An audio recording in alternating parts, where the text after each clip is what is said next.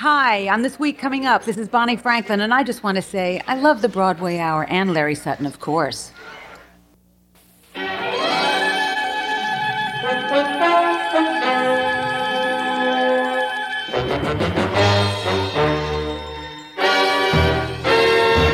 It's the Broadway Hour. I'm Larry Sutton of the New York Daily News. Join me for an inside look at New York's music and theater scene. Tonight, Bonnie Franklin brings an evening of terrific songs to the Triad a little later on this month. We'll get a sneak preview right here at our WPAT microphones, along with Shelley Markham at the piano. Clint Holmes stars in Nine, perhaps the sexiest musical ever to play the Paper Mill Playhouse. Well, director Robert Johansson and Angelo Del Rossi, the boss of the Paper Mill, will join us here at WPAT for a discussion on how they're driving theatergoers wild over there in the Garden State. The Atlantic Theater Company celebrates its 10th anniversary with perhaps the most eagerly awaited off-Broadway production this season, J.B. Priestley's Dangerous Corner. Well, actress Mary McCann and artistic director Neil Pepe will be on hand a little later on to tell us all about it. George Wachtell of the League of American Theaters will drop by to tell us about a new family guide to seeing a Broadway show, and our roving correspondent Aubrey Rubin will tell us all about his close encounter with Lawrence Fishburne, all that a little later on. And there's more, much more. We've got the latest news of the Great White Way on our Broadway update. Stick around for the Broadway Hour Trivia Contest, where you'll have a chance to win tickets to a great show and dinner for two right here at the Sheraton, but only if you're an expert on the history of Broadway. So get a pencil and paper ready, and we'll tell you how to enter a little later on. Now on with our show. Our producer Kate McGrath, our engineer Chris Breitfeld are ready to roll. Up at our Sheraton piano, we have Shelley Markham, the musical director, and at the microphone, Bonnie Franklin. The show will be at the Triad, 158 West 72nd Street, but we'll talk a little bit more about that later. Right now, here's Bonnie Franklin and Shelley Markham.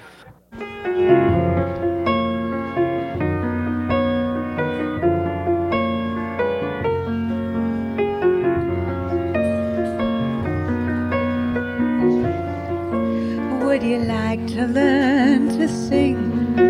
Would you like to sing my song? Would you like to learn to love me best of all? Anyone can learn the words, and the melody is so plain. This is my song to bring you back again. I'll teach you how to sing and dance with a song and dance routine. And when the party's over, you can fall in love with me. Would you like to learn to tango? Do you dance the light fandango? Teach you how before we're done. Anyone can make it two, any two can turn to one, and the melody's lost before the song's begun. When we sound so good together and so poorly sung alone, your harmony's an open breeze into my sheltered home. Do do do do do do do do do do do do do do.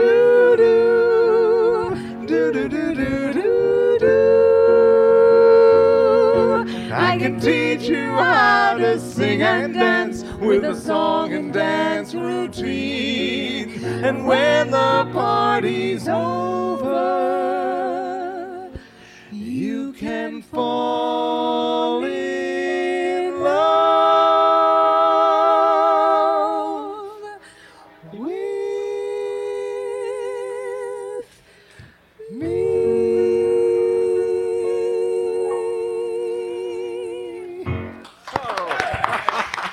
That's Bonnie Franklin with her Shelley Markham. And they've got a terrific show coming up. We want to tell you all about it. It's going to be at the Triad, which is 158 West 72nd Street. 8 performances only from Wednesday through Saturday, September 27th to the 30th, and October 5th through the 7th. And if you make your way over to the Triad, you'll get to see the great Bonnie Franklin, who joins us here. We do this to all our guests. We make them run after they finish singing, jump over a couple of tables. But I did it. Here I am. Here we are, right across the table from each other. Take a sip of water, relax, and we'll find out all about how you put this show together. Okay. You've had your time to relax. Now Okay. start talking. Right. Well, it's a good show. I think people will enjoy it. I want everybody to come and see it. It's there's dancing. There's a lot of wonderful cabaret music, Cole Porter music. A lot of women writers. There's some music by Amanda McBroom and Dory Previn, Peggy Lee.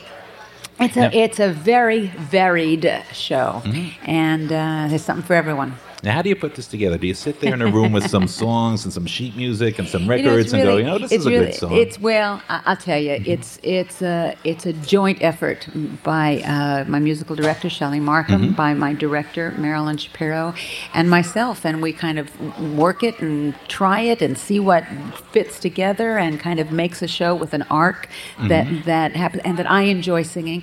I always tend... Well, it's not even tend. I always sing songs where the lyrics mean something to me. It's the only way I know how to do it. Yeah. I don't know how to sing it. It's not.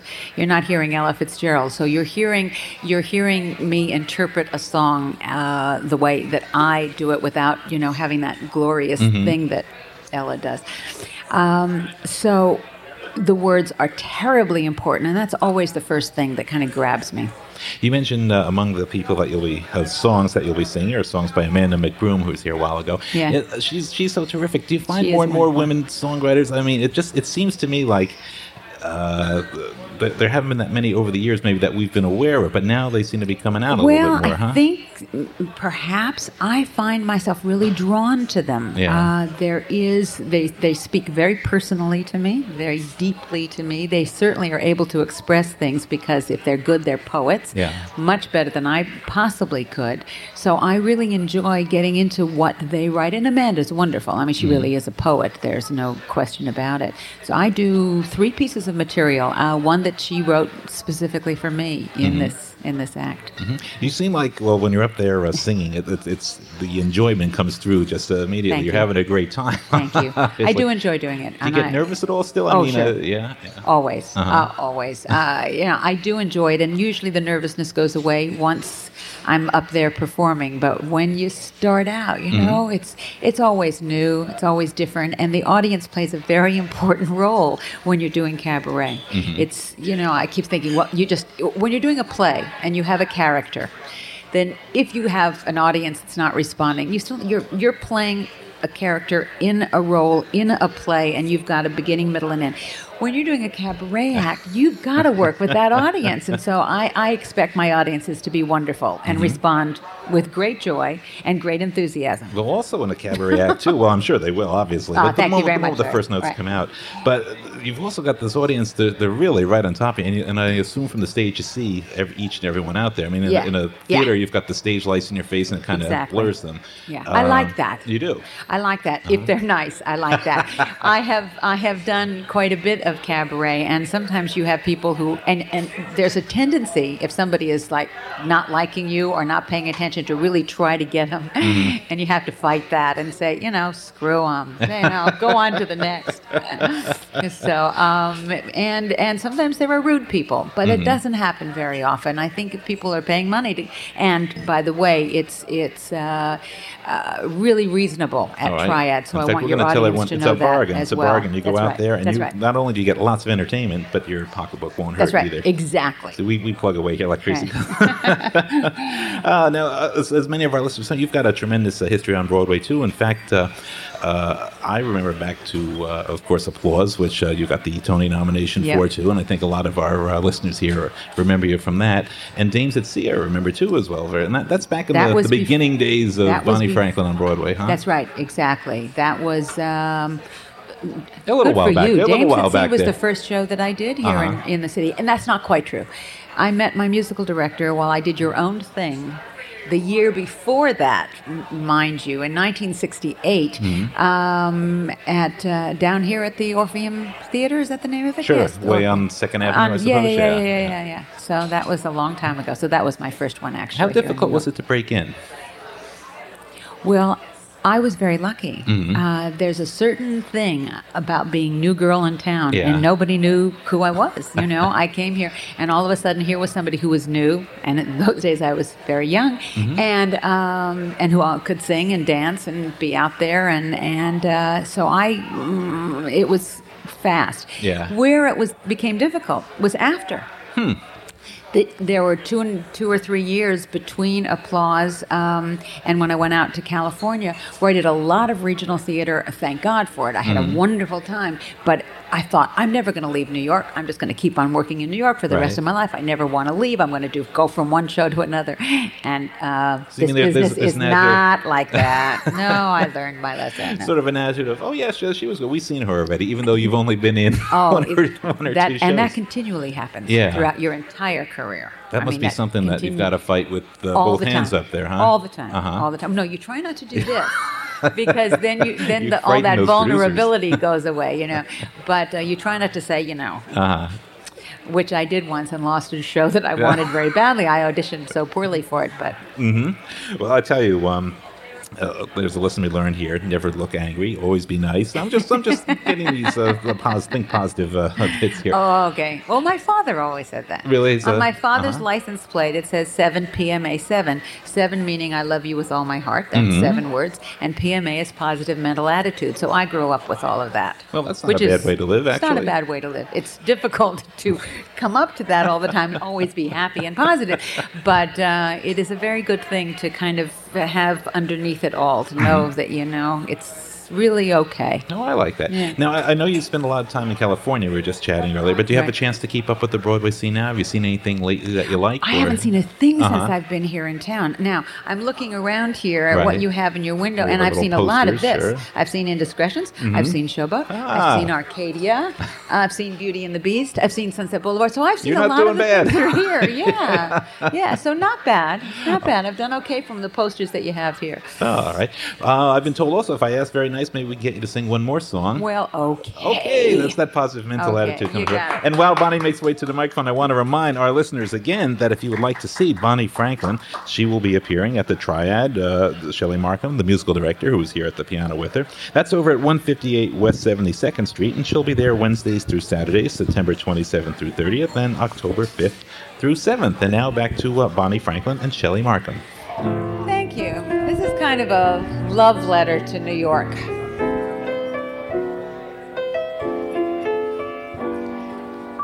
I'm in love again, and the feeling's not new.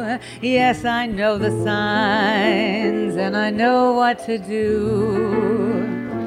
It's a highway that I have traveled through before, so I know all the curves, and I've come back before. I'm alive again. I can wake up and sing. Nothing bores me now. I enjoy everything. Here I go again, the way that I always do.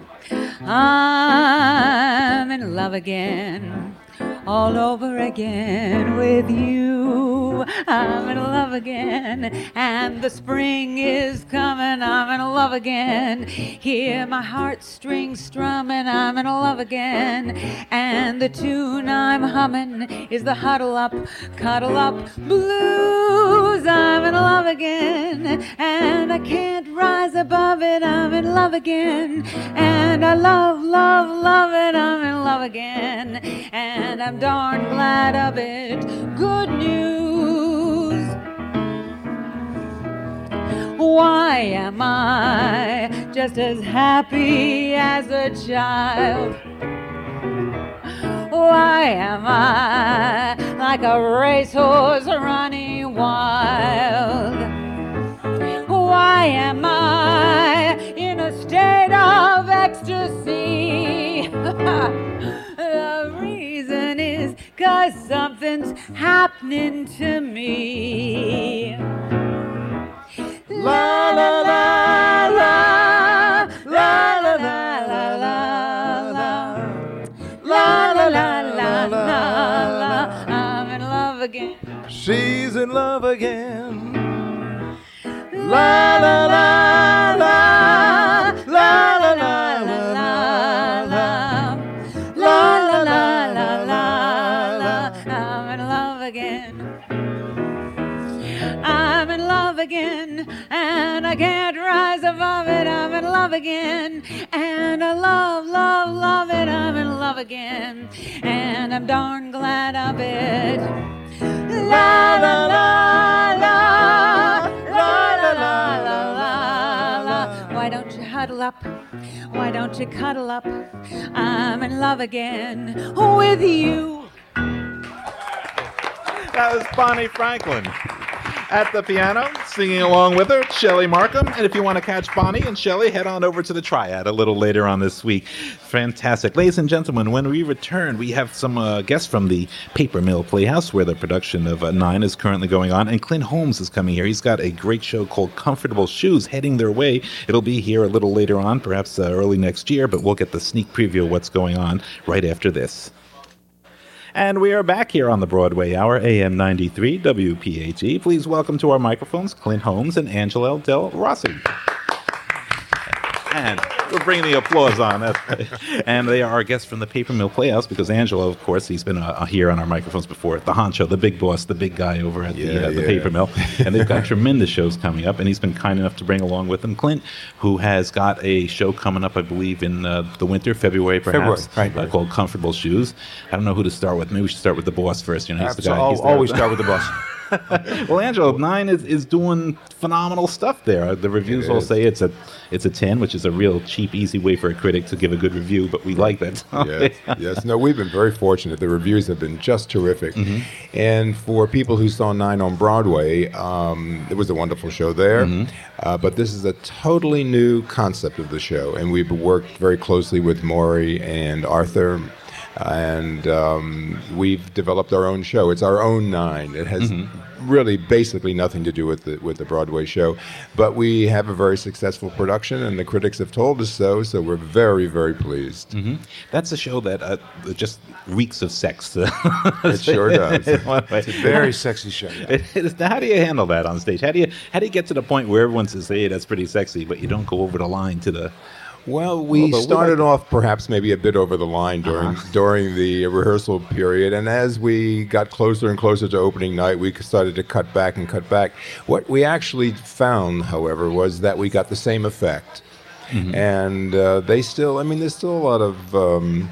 There's a little fooling around going on there on stage. I mean, it's not exactly for children. You know, I wouldn't exactly say you bring your children to this show, but it really is. We have, on the other hand, we do have 7 young men in the show, right. Children, and they do a wonderful number, Be Italian, and but they take all of this with a grain of salt. I mean, I think the kids today are kind of used to almost anything. Oh, yeah. Although there's nothing in the show that anybody really has to be ashamed of. It's just different, that's all. It's different, but it's something I think most folks would say, hey, that's not bad. Yeah, I think you'd say that, Larry.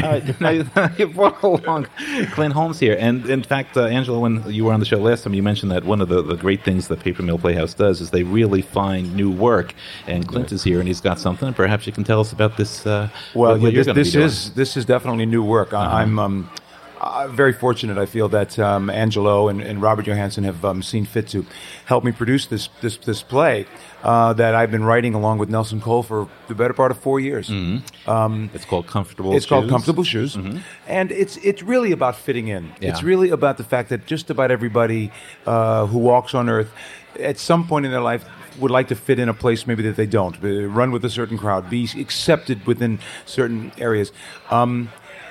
But mine was, I think, rather interesting because I grew up in the 50s and 60s as the product of an interracial marriage, which, of course, is now, not that uncommon, but back then it was. Sure, people would whisper or whatever. Right, yeah, sure. And then if you take it to further extremes, such as the fact that my mom is British as well as white, and my mother was an opera singer and was brought over here and basically lived in a black ghetto with my dad, who was a jazz singer.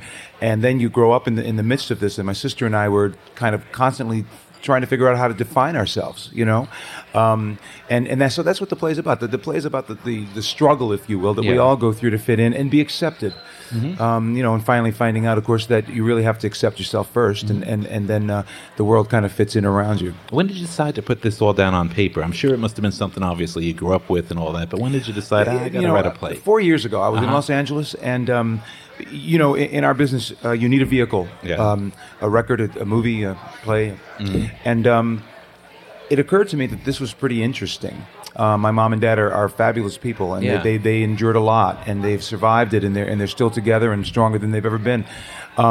So it occurred to me that was an interesting story, and then this may sound a little strange, but it's almost like God came down and wrote this thing, because I'd start writing songs, and I'd finish it, and I'd look at it and go, yeah, that's exactly right. I mean, it was quite an amazing. We've written about 22 songs.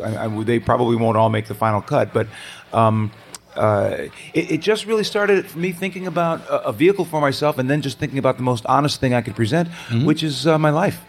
Angela, I'd like to find out, how do you work with Clint at this stage of the game, and how do you nurture his work along and get it to the point where by February it'll be on stage and ready for public consumption? Well, first of all, I want to make sure that everybody understands this is a musical. Right. Oh, yeah. And he did clarify. He said he wrote 22 songs, and he kept referring to it as a play, but it really is a musical. Well, when Clint came to us, he came to us really with about 10 songs and probably... and a concept. And a concept, maybe a dozen pages of dialogue. We now have a real script that's a real play. So we've been developing this along with Robert Johansson, who's going to direct it. He's our artistic director. And we've seen enormous changes. And we've just come from auditioning people for the show, and to hear the words for the very first time coming from actors was just a thrill for all of us. Really it was just an incredible afternoon. And I must tell you, the music is really beautiful and wonderful. And Clint, of course, is also, not only did he write all of this, but he's going to star in this as well.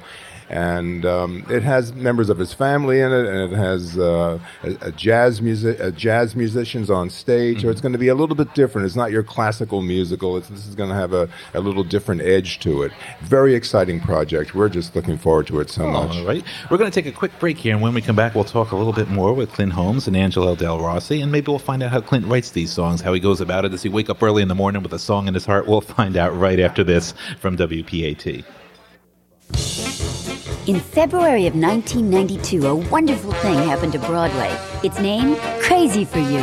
And while 99 other shows have opened and closed since then, Crazy for You is still packing them in. Why? Could be that the critics love it, calling it everything from heaven on earth to an explosion of joy to a knockout smash hit.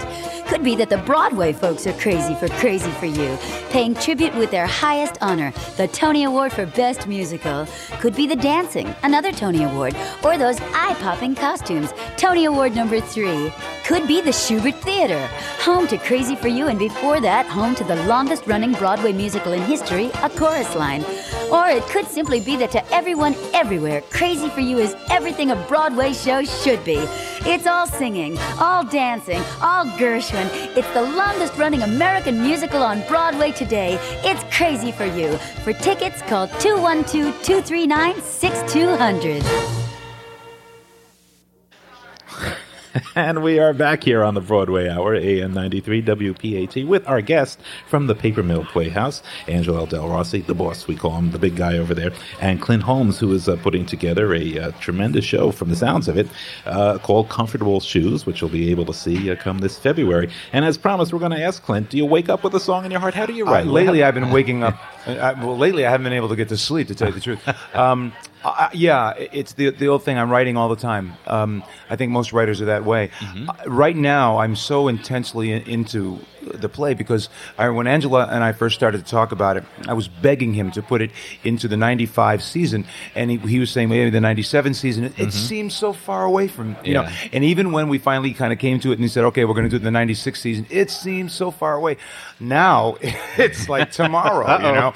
And so I find myself writing constantly. I'm performing down in Atlantic City now at the Sands Hotel, so I get up in the morning, get my coffee, and write, go down, do a show, come back to my room, room, write, go down, do a show, and come back to my room. And now I find that I can't write after that because then I just don't sleep, you know, because the stuff just keeps running through your head. I wake up in the middle of the night anyway with ideas, and I've learned to just kind of write them down. And the inspiration, I assume they come, especially if it's such a personal musical about your family and your parents, so that's where the inspiration comes from for the Well, for the yeah, songs? I've actually been talking to Mom and Dad, and I'm asking them to remember certain issues and stories and things that happened. One of the great blessings is working with Robert Johansson, who's the artistic director at the Paper Mill, because Robert is one of these people who sees very clearly.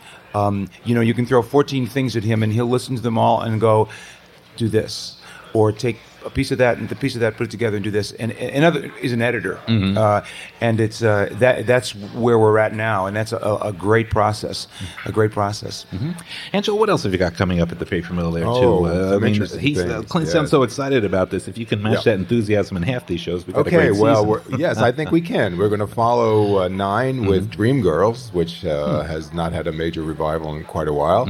And then we're going to do a 50-year-old Cole Porter musical called You Never Know. It's a play with music, but indeed a musical. And then Clint's show follows that. And then we have a very special show. We're going to be doing Call Me Madam, and Leslie Uggams is going to star in it. Oh, that sounds super. Isn't that great? Sounds great. Yeah, it's going to be a terrific show. How do you get someone like Leslie Uggams? How do you you twist those I arms? tell you That's what exactly how I got her. I know her slightly, and I know her husband Graham quite well. I just picked up the phone and called them, and I said, listen, I'm going to do Call Me Madam, and I think you'd be great in it. And she said, I do too. Now there's an easy sell for you. Yeah, it was that simple. And, you know, usually you have to go through all the agents and all that. And I said, I'll just talk to your agent. We made the deal, and that was it. All right. That sounds like a simple enough way, but we know show business is much more complex than that. Oh, much more. I mean, I wish they all could be that easy. No. I want to thank our two guests here from the Paper Mill Playhouse and tell you that right now they've got a great production of 9 over there in Millburn, New Jersey. And if you haven't been there, folks, it's an absolutely lovely place. I grew up sort of in the neighborhood in Caldwell, which is only a few miles away from Millburn there. And it's a beautiful setting, a really great place to see a play or a musical such as 9. And start getting ready for February, because that's when Clint Holmes is going to be on stage with what sounds like a tremendous project. And, you know, if you start saving your money, buy those tickets, get there. Clint promises it's going to be great, right? I'm doing my best. Okay. Well, thanks so much for joining us here, Clint Holmes, Angelo Del Rossi from the Paper Mill Playhouse, and we'll see you in February, I hope. Okay. Okay, bye-bye. Coming up, we've got our roving reporter here, Aubrey Rubin, man on the theater scene. Boy, he runs into everyone. You'll find out who he ran into this week right after this.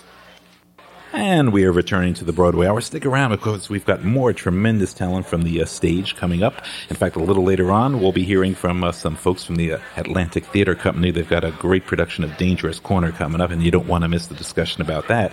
And, of course, you don't want to miss our next guest, who we refer to as our roving reporter, our correspondent on the Broadway scene, Aubrey Rubin. Aubrey, welcome to the show. Good to see you. And we like to have Aubrey around because there is not an entertainment event that happens in New York City where Aubrey is not there with his pen and his camera. And I want to know what you've been up to this week, Aubrey. Well, it's been a pretty dull week, Larry. Well, that's great. Now, everyone's just tuned out, Aubrey. Thank only you. about Thank you. 14 things. What'd you like? What's good? What Starting happened on Monday, we had a salute to Al Hirschfeld, who does all the characters for the New York Times, at the Friars Club. It was hosted by Lainey Kazan, and Liza Minnelli was there. Marsha Mason, not Marsha Mason. Oh, you got to get that pen out and take notes. That's why Karen Mason. She's going to kill me. Karen Mason, who is the understudy for Betty Buckley now, and of course was the understudy for Glenn Close. Plus Comden and Green. Phyllis Newman ran over after her play, and Lainey Kazan was the mistress of ceremony. So it was a great evening at the Friars Club. I rushed over to the Barrymore Theatre to photograph Glenn Close exclusively with Carole King and Kathleen Turner. That's quite a trio. Marvelous. Now, were they easy to put together? Did They're they want to easy pose? to love. Yeah. So no picture, no photograph. They were very pleasant. No, that's good to hear. On Tuesday, we started out in the afternoon with the Circle Rep Theatre, which is making a tremendous season this year. Starts off with Lawrence Fishburne on October 18th, a play that he wrote, that he's directing, and that he's starring in. It's called Riff Raff, and it got good reviews out on the coast when they did it. Heavy D is a co-star making his debut in the theater in New York. And for those of you who aren't aware, Now, Heavy D, also- one of the big rap stars, and Aubrey, you being a big Well, rap I fan only yourself. know Heavy D as an actor. Yes. And they've got 3 other great plays coming up this season with stars. Olympia Dukakis in the Hope Zone. She was there for the press conference. A Size of the World with Rita Moreno and Louis Zorich. And then the last play will be, and Michael Weller was there, by Michael Weller, called Help. So it looks like an exciting season at the Circle Rep, thanks to Austin Pendleton, the new artistic director. Yes. Now, after that, it wasn't bad that night It because went downhill from there. Oh, no, I went uphill to Yes. Rainbow and Stars, where Karen Akers made her debut, and we all know Karen Akers from Nine, which was just mentioned a little while And ago. from last week on the Broadway She was in Hour. the original Nine and also in Grand Hotel, and she's fabulous up in the Rainbow Room. Tova Felchu came to see her the opening night, and we've seen Tova on Broadway all the time. Wednesday was also interesting because Kathleen Turner I bumped into again. She left Indiscretions, not in the middle of the play, but at the end of the play, rushed over to the Harley Davidson Cafe, where she went on stage with the Suits, of whom one of the members is her husband, Jay Weiss, and she performed the last number. What'd she sing? Do you know? Well, I'm very good at opera, but these was it type a rap? of- Was it a rap song? No, it was a rock song. It was promoting their rock video, and the problem is this: that I'm willing to photograph any rapper or any rock star just so long as I don't have to listen to them. All right, you've heard it there, rappers and rock stars. Aubrey will take your picture, but he won't listen to your records. All right, The well, last thing. Tell us one more thing. All Okay. right. The last thing is that I've just been to the rehearsal, first rehearsal of Swinging on a Star, a new Broadway musical, the music of Johnny Burke. 7 talented artists are going to wow In fact, Broadway. I think Terry Burrell is in that one. Terry of our Burrell, past my guests. one and Yeah, only. yeah. Let me tell you, she was a student of mine at Jamaica High School. Well, That's now we're right. going to get more information from you on that in upcoming weeks. I think we want to hear the real story of Aubrey, the teacher, with Terry Burrell, the student. Maybe we get the two of you together. That'd be fun. Well, Aubrey, I want to thank you for the report. Aubrey Rubin, our roving correspondent, Mr. On the Scene out there on what's happening in the theater, the cabaret scene. And we'll be hearing more from him, too. Coming up after we take a break, as promised, we've got some great news about the Atlantic Theater Company. They've got a production coming up, which is, in fact, going to be one of the perhaps most talked about psychological melodramas of this season. So if you want to find out about that, we'll stay tuned and we'll give you all the information when we return to the Broadway Hour right after this. And we are back here on the Broadway Hour, as promised. Welcome to the show from the Atlantic Theater director, the artistic director, Neil Pepe, and one of the stars of the show, Mary McCann. Welcome to the show. Thanks a lot, Larry. Thank you. And the show, of course, being a Dangerous Corner, which is billed as a psychological melodrama. But why listen to me about it? Maybe Neil should tell us a little bit about what's coming up at the Atlantic Theater Company. Well, as you said, it's called Dangerous Corner. It's written by J.B. Priestley, who, as most people probably know, wrote An Inspector Calls, which was the big hit on Broadway about a year ago, I guess. Yeah. And we're excited about it because our founder, David Mamet, has come back to direct it for us. And That's a big name. That's a big yeah, catch. it's great, and he's really done a fantastic job with us with the play. It's as you said, it's a psychological melodrama, but it's also a lot of fun. And we workshopped it up in Vermont in our summer workshop up in Burlington, Vermont. Went very well up there, and we start previews on September 30th here. And it's really quite a wonderful play. And it opens, or it begins previews, we should say, in late September, and then September opens 3rd. officially October 11th. Right. Mary, maybe you could tell us a little bit about the Atlantic Theater Company, what it is and how it got together, and who's in it. We were students of David's in 1983 and 84, and then he formed the Atlantic Theater Company, saying, "Create your own work," and turned it over to us, and we've been performing since that time. Some of the founding members are Felicity Huffman, Jordan Lage are in the company, and we have some new people who came with us the last few years. Giancarlo Esposito, Catherine Irby just joined the company, Cameron Manheim. We have some great folks. That's not bad. Yeah. Now, I'm curious. I'm a total outsider as far as how theater companies operate and all that. What do you do? Do you get together for meetings and discuss? Well, here's the project I'd like to do, or maybe how does it work? Maybe you could tell us, Neil. we're an acting ensemble that's based very much on sort of the great acting ensembles of the 20th century, like the Group Theater or, say, Steppenwolf. So we're mainly an acting ensemble. We meet sometimes weekly, sometimes monthly. Yeah. We're very democratic. I mean, I have the final say on plays, that we all meet, talk about the plays, have readings, and we have a sort of of unique approach. We also run a school that's is sort of what we came out of Mamet's technique of acting, and it's called Practical Aesthetics. And so we sort of have a common language in terms of our technique as well. And Mary, maybe you could explain that a little bit to those of us who aren't quite sure what that means. Like me. Yeah, David Mamet and William H. Macy developed an acting technique, and it was based on the later writings of Stanislavski and some of the Meisner work, and it's all about the character comes out of what you're doing, and rather than how you're feeling. Well, ultimately you have to feel it anyway, but what you're doing will create that character. And they developed a 3-step script analysis process, and I don't want to get into all the... Well, tell me a little bit about it. You know, I am very curious about this, because to me, I think acting is one of the hardest things in the world to do, and yet so many people say, you just memorize a few lines, get up there. I know it's not that. Well, we have actually a great school. We have a 3-year NYU program, 2-year professional program, and some part-time students. And we have a book called A Practical Handbook for the Actor. And David, in 1984, randomly picked 6 people from our class and said, write a summary of the technique by the end of the week. And the 6 people did that, and then it was published by Random House, and it's been in its like 8th printing or something. But the process is you figure out what is the character literally doing, what is the essence of that, which is what is the thing you will do, what is the action, and then what is it like to me? It's as if. And it's a very simple process that takes a lot of time to figure out. And then once you do, like Neil said, we have a real shorthand at Atlantic with the technique. Yeah. And with David when he's directing, it gets right to the, what's the action. All right. Well, we'll tell our listeners that you can catch that technique in Dangerous Corners. We're going to take a quick break, but when we come back, we'll find out a little bit more about how they put this particular production together. So stay tuned to us here on the Broadway Hour, and we'll be back right after this.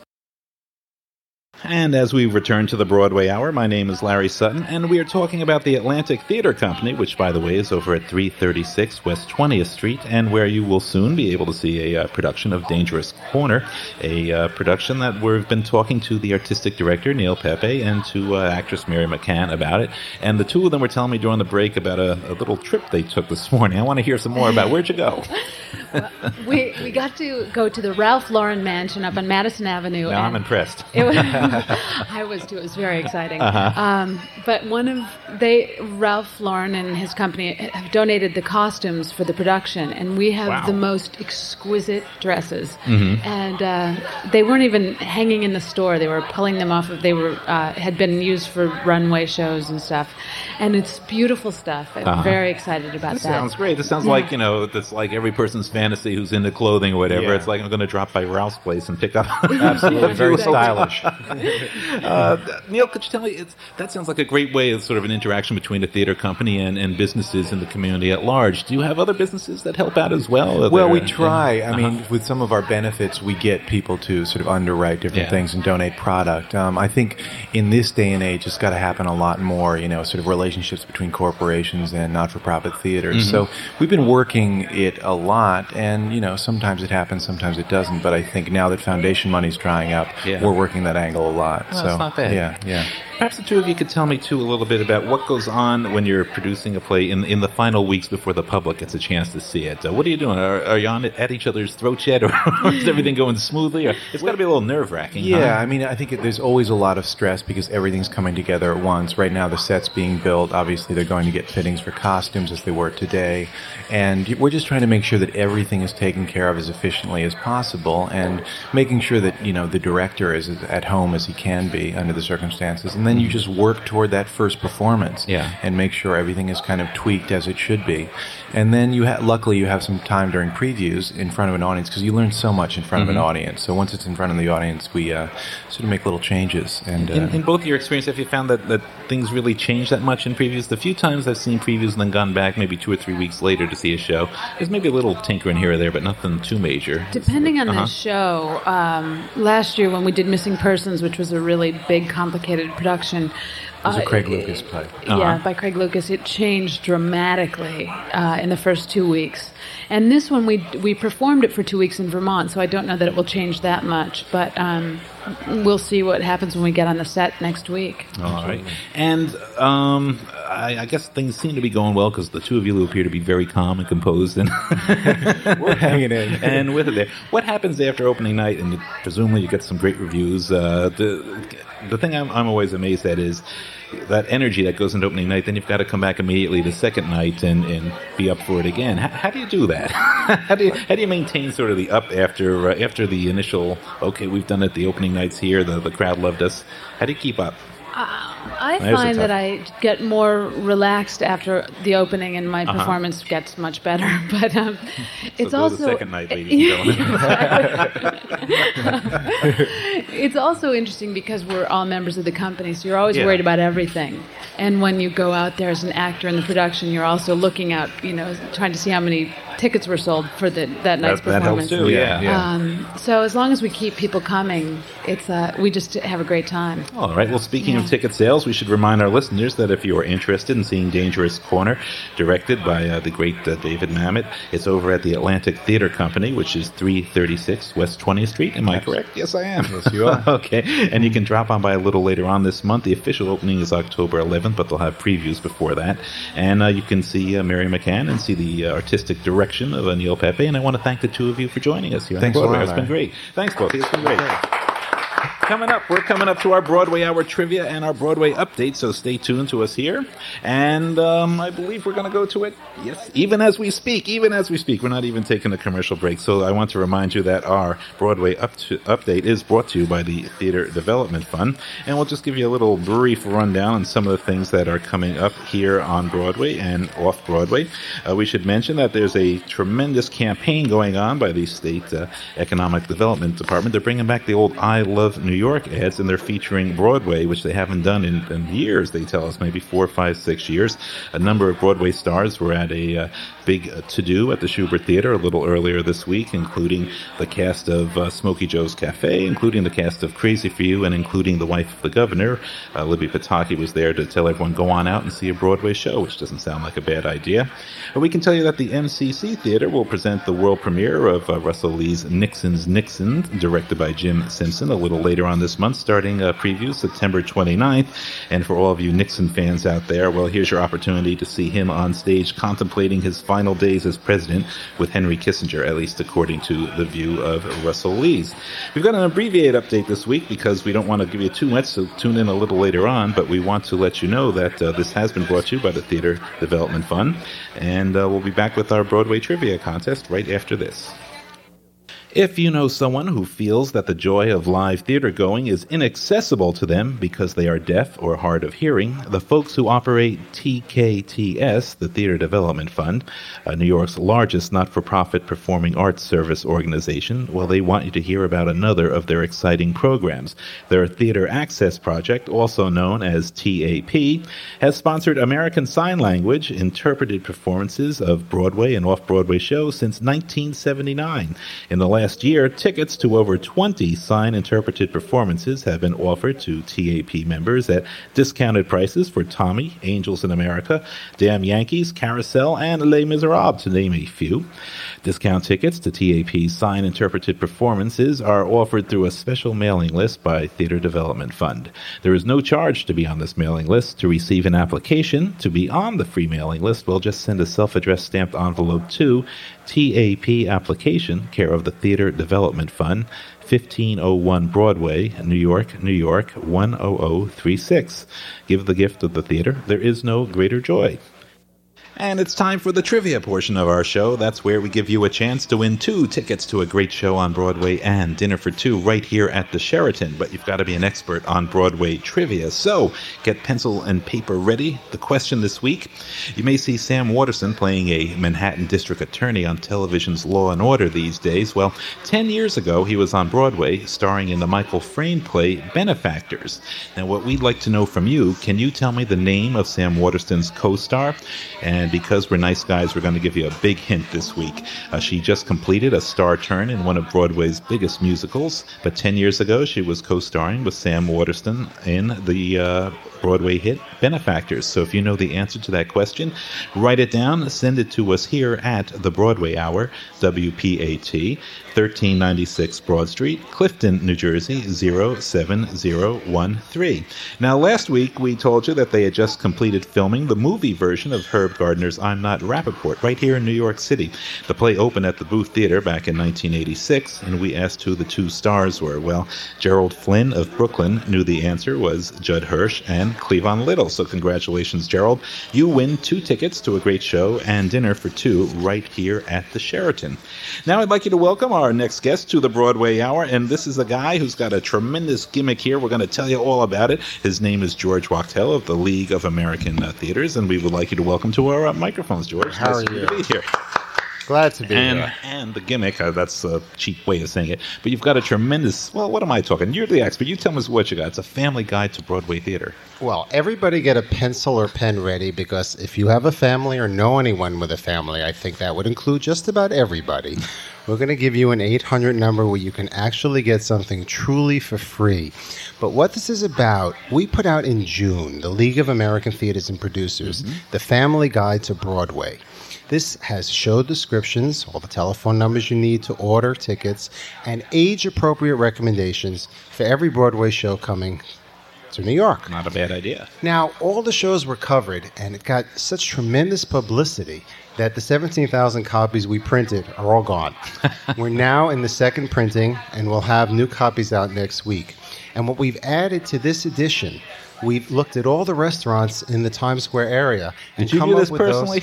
those. No, actually, my wife, Claudia Wachtell, did. This whole thing was instigated by the, that's the right word, by the experience of my 7-year-old, who I took to shows like Crazy for You and Guys and Dolls, and she had such an enormously good time that it became clear to me that the menu of choices for children were not limited to the 1 or 2 shows that normally come to mind when you think about kids on Broadway. Sure, say like Beauty and the Beast, and then you go, Well, you said it, not me. But my formative experience, and I got into this business. I mean, I'm an economist by training, but when I was 5, my parents took me to see the movie of The Pajama Game. Well, I could still tell you every word in the song "A New Town is a Blue Town" by John Reyes. So, I mean, that really did it for me, and I hope that this experience will turn other kids into future theater goers. But I was saying that in the new edition, we have a list of family restaurants. I mean, you come to Broadway, you come with a kid, you have to think about the whole evening and what's going to make it easier. There is so much here when you take a look around. You have no idea. I mean, to pick and to choose and to mix and to match. That's why you've done a great service here. Well, we haven't really reviewed any of these, but we provided information. Let me read you one or two. Let me get some examples, sure. Here's one, the Manhattan Chili Company on West 43rd Street. It says, cheerful, Southwestern American restaurant offering chili, hot dogs, grilled vegetables for children at $4.50 with soda or chocolate milk. Kid-sized frozen fruit drinks are $3 and a color the mural placemat and crayons for keeps.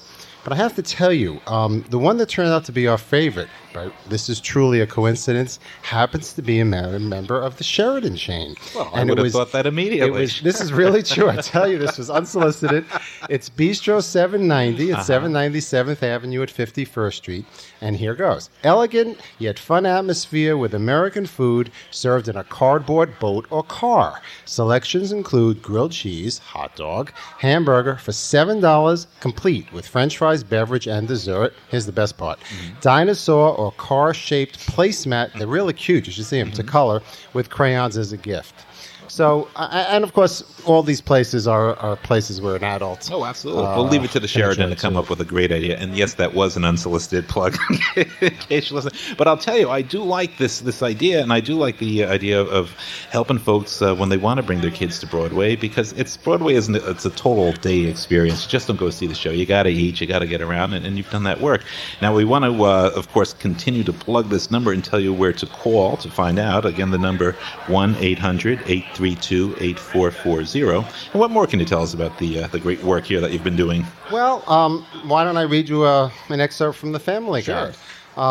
Crazy for You, the show that started it all for my daughter. A quintessential Broadway musical comedy complete with showgirls, a boy meets girl theme, 1930s costumes, and an extraordinary songs by the Gershwins. The entertainment will dazzle small folks and parents alike. Then it says for ages 5 to 9, introduce your children to the elements of the original Broadway musical form. The singing, dancing, and wonderful music will be a memorable experience. For ages 10 plus, introduce them to romance and Gershwin. Now, obviously, not every show on Broadway is totally appropriate for kids. I assume kids are going to be overwhelmed by this stuff and think, gee, this is great. But kids also, from my experience with them, sometimes their attention span doesn't seem to last. Is there a cutoff age for how old a kid should be before they go to the theater? It really depends. I mean, we haven't seen the final form of Busk Rally, but we've sent our spies out to Pittsburgh. And there are so many production values from the marionettes and the dog and the way the Tommy Tune comes right up to the edge and talks to the audience right off, that we believe that children virtually of all ages will be engaged by that particular production. Les Mis is an overly long production, but again, it has very high production values and the possibility of entertaining the child. Showboat. I mean, Showboat, I think we said that Showboat is 3 hours long, but with a quick moving book and a cast of 75, there is plenty to both entertain and educate older children. Yeah. The cast, in fact, has 5 children. So it does vary from show to show. I love this line about Phantom. Ages 5 to 9, the Phantom may frighten 5 to 6-year-olds. It frightened me. But by 7, you will find him no scarier than Rita Repulsa from the Power Rangers. So it really runs the gamut. Well, I got to say, and as you mentioned earlier, too, I think the great thing is if you see these shows as a kid, as you did, as I did, you get hooked. I mean, you really do get hooked early on, which is great because then you're building the theater audience that's going to be here for generations and generations to come. But more important, this is for parents who I know are probably scratching their heads like crazy going, who, what, where, when, and why. I need some basic information, and you've provided it here in the Family Plan Guide to the Broadway Theater. Now, has this started a trend? Will you be branching out and doing other guides to Broadway as well for different types of groups? What we do intend to do is go national with this. Since many of the shows that originate in New York play in up to 85 markets across the country, we will include a schedule of the tours, and much of the information will have a life after that. Also, some national parents magazines have agreed to syndicate the text from the guide, so they will be putting out more information as well. Actually, over Labor Day weekend, Parade magazine, Parade had gotten a letter asking if the Broadway theaters do anything like the movies do. And no, we do not rate our shows. That's not what we're all about. But we were providing information, and they printed that in the issue, nice and that's nationwide. Why we ran out of our 17,000 copies. That just took it all there. But that's a problem you want to have, though, right? I mean, you don't want this stuff sitting on a shelf. You've got great information. You want to get it out to But by the time people call and they'll receive a message saying just to leave your address and name, we'll have plenty more color copies ready to go. All right. So all you parents out there, we're going to give you this number a couple of times. We'll tell you right now again, 1-800-832-8440 for that family guide to Broadway theaters and the restaurants in the Broadway area as well. George, as long as we got you here, since you are one of the big honchos there with the very prestigious League of American Theaters and Producers, what are you guys up to lately? What's on your mind? Well, there's a whole host of opportunities. As you know, we just completed the outdoor event Broadway on Broadway, which was a big smash. Yeah. And yesterday at the Shubert Theater, we premiered with Libby Pataki the new I Love New York commercial. And who are those two people in the audience? In the commercial, they show some great scenes from Broadway shows, and there's was two it people Mary look very good. No. That was a nice commercial featuring the governor and Mrs. Pataki. And I'm glad that they are fans of the theater. And of course, the state also recognized the preeminent position that Broadway has in attracting tourists to New York City and the billions of dollars that it generates in the local economy and the 25,000 jobs that it creates. So it isn't benevolence on their part. It's good, practical, hard business, and we're really very pleased with that. Sure. I love when I talk to the Broadway folks. They say, you should tell your editors back at the newspaper that we bring in more money to the city than the Yankees and the Knicks and the Rangers combined. Let's get a little more coverage there. Which is true. I mean, for example, you brought it up. I'm going to go with it. We had 9 million people attend the Broadway Theater last year, and about 5.5 million attended all the sports teams combined. That's right. And no one drank beer in the middle of a show at a Broadway theater, at least as far as I know, and Not got that we know rowdy. of, Yeah. right. Well, maybe one or two guys. Although if the Family Guide is successful, we may have to start selling some goobers. Well, once again, I want to tell our listeners it is a tremendous guide, and especially if you've got kids, you want to bring them to see a Broadway show and you want to have something to eat before or after, George Wachtel and Claudia Wachtel have put together a guide that will help you out. It's not a rating as far as this is an X, this is an R. It just says, look, here's what the show's about, here's what the restaurant's about, and maybe your kids might be interested, maybe not. And if you want it, once again, we'll give you that number because we love to give out phone numbers on this show, 1-800-832-8440. And as George points out, when's the last time you got something for nothing, right? I mean, no one has. Good thing. Well, George, I want to thank you for joining us here on the Broadway Hour. It's been a pleasure as always. And George, of course, a great friend of the show. And we want to thank him for his support over the past year and in the future right there. Right, so get that family plan. And George, welcome to the show again. Ladies and gentlemen, I want to tell you that you have been listening to the Broadway Hour here on AM 93 WPAT. I'd like to thank all of our guests. Bonnie Franklin, the star of stage, screen, and now radio, will catch her show at the Triad a little later on for an evening of terrific songs. Clint Holmes, who came here with Angelo Del Rossi, the honcho of the Paper Mill Playhouse in New Jersey. Thanks to them, and look forward to his show coming up soon, too. Neil Pepe and Mary McCann of the Atlantic Theater Company. Their production of Dangerous Corner starts next month, so look out for it. They've got David Mamet directing. George Wachtel, of course, was just here from the League of American Theater and Producers. Remember, if you're looking for a family guide to Broadway, well, here's that number one more time, 1-800-832-8440. And finally, thanks, too, to our man about town roving correspondent, Aubrey Rubin. Next week, more great names from the world of showbiz, Broadway, cabaret, so stay tuned. I'd like to thank our sponsor, the Sheraton New York Hotel and Towers. Thanks to our executive producer, Kate McGrath, our engineer, Chris Breedfeld, and the technicians at Projection Video and Audio, the folks at Sabine's Electronics, and our friends at Triton Galleries. This is Larry Sutton of the New York Daily News, your host for the Broadway Hour. Catch you next week.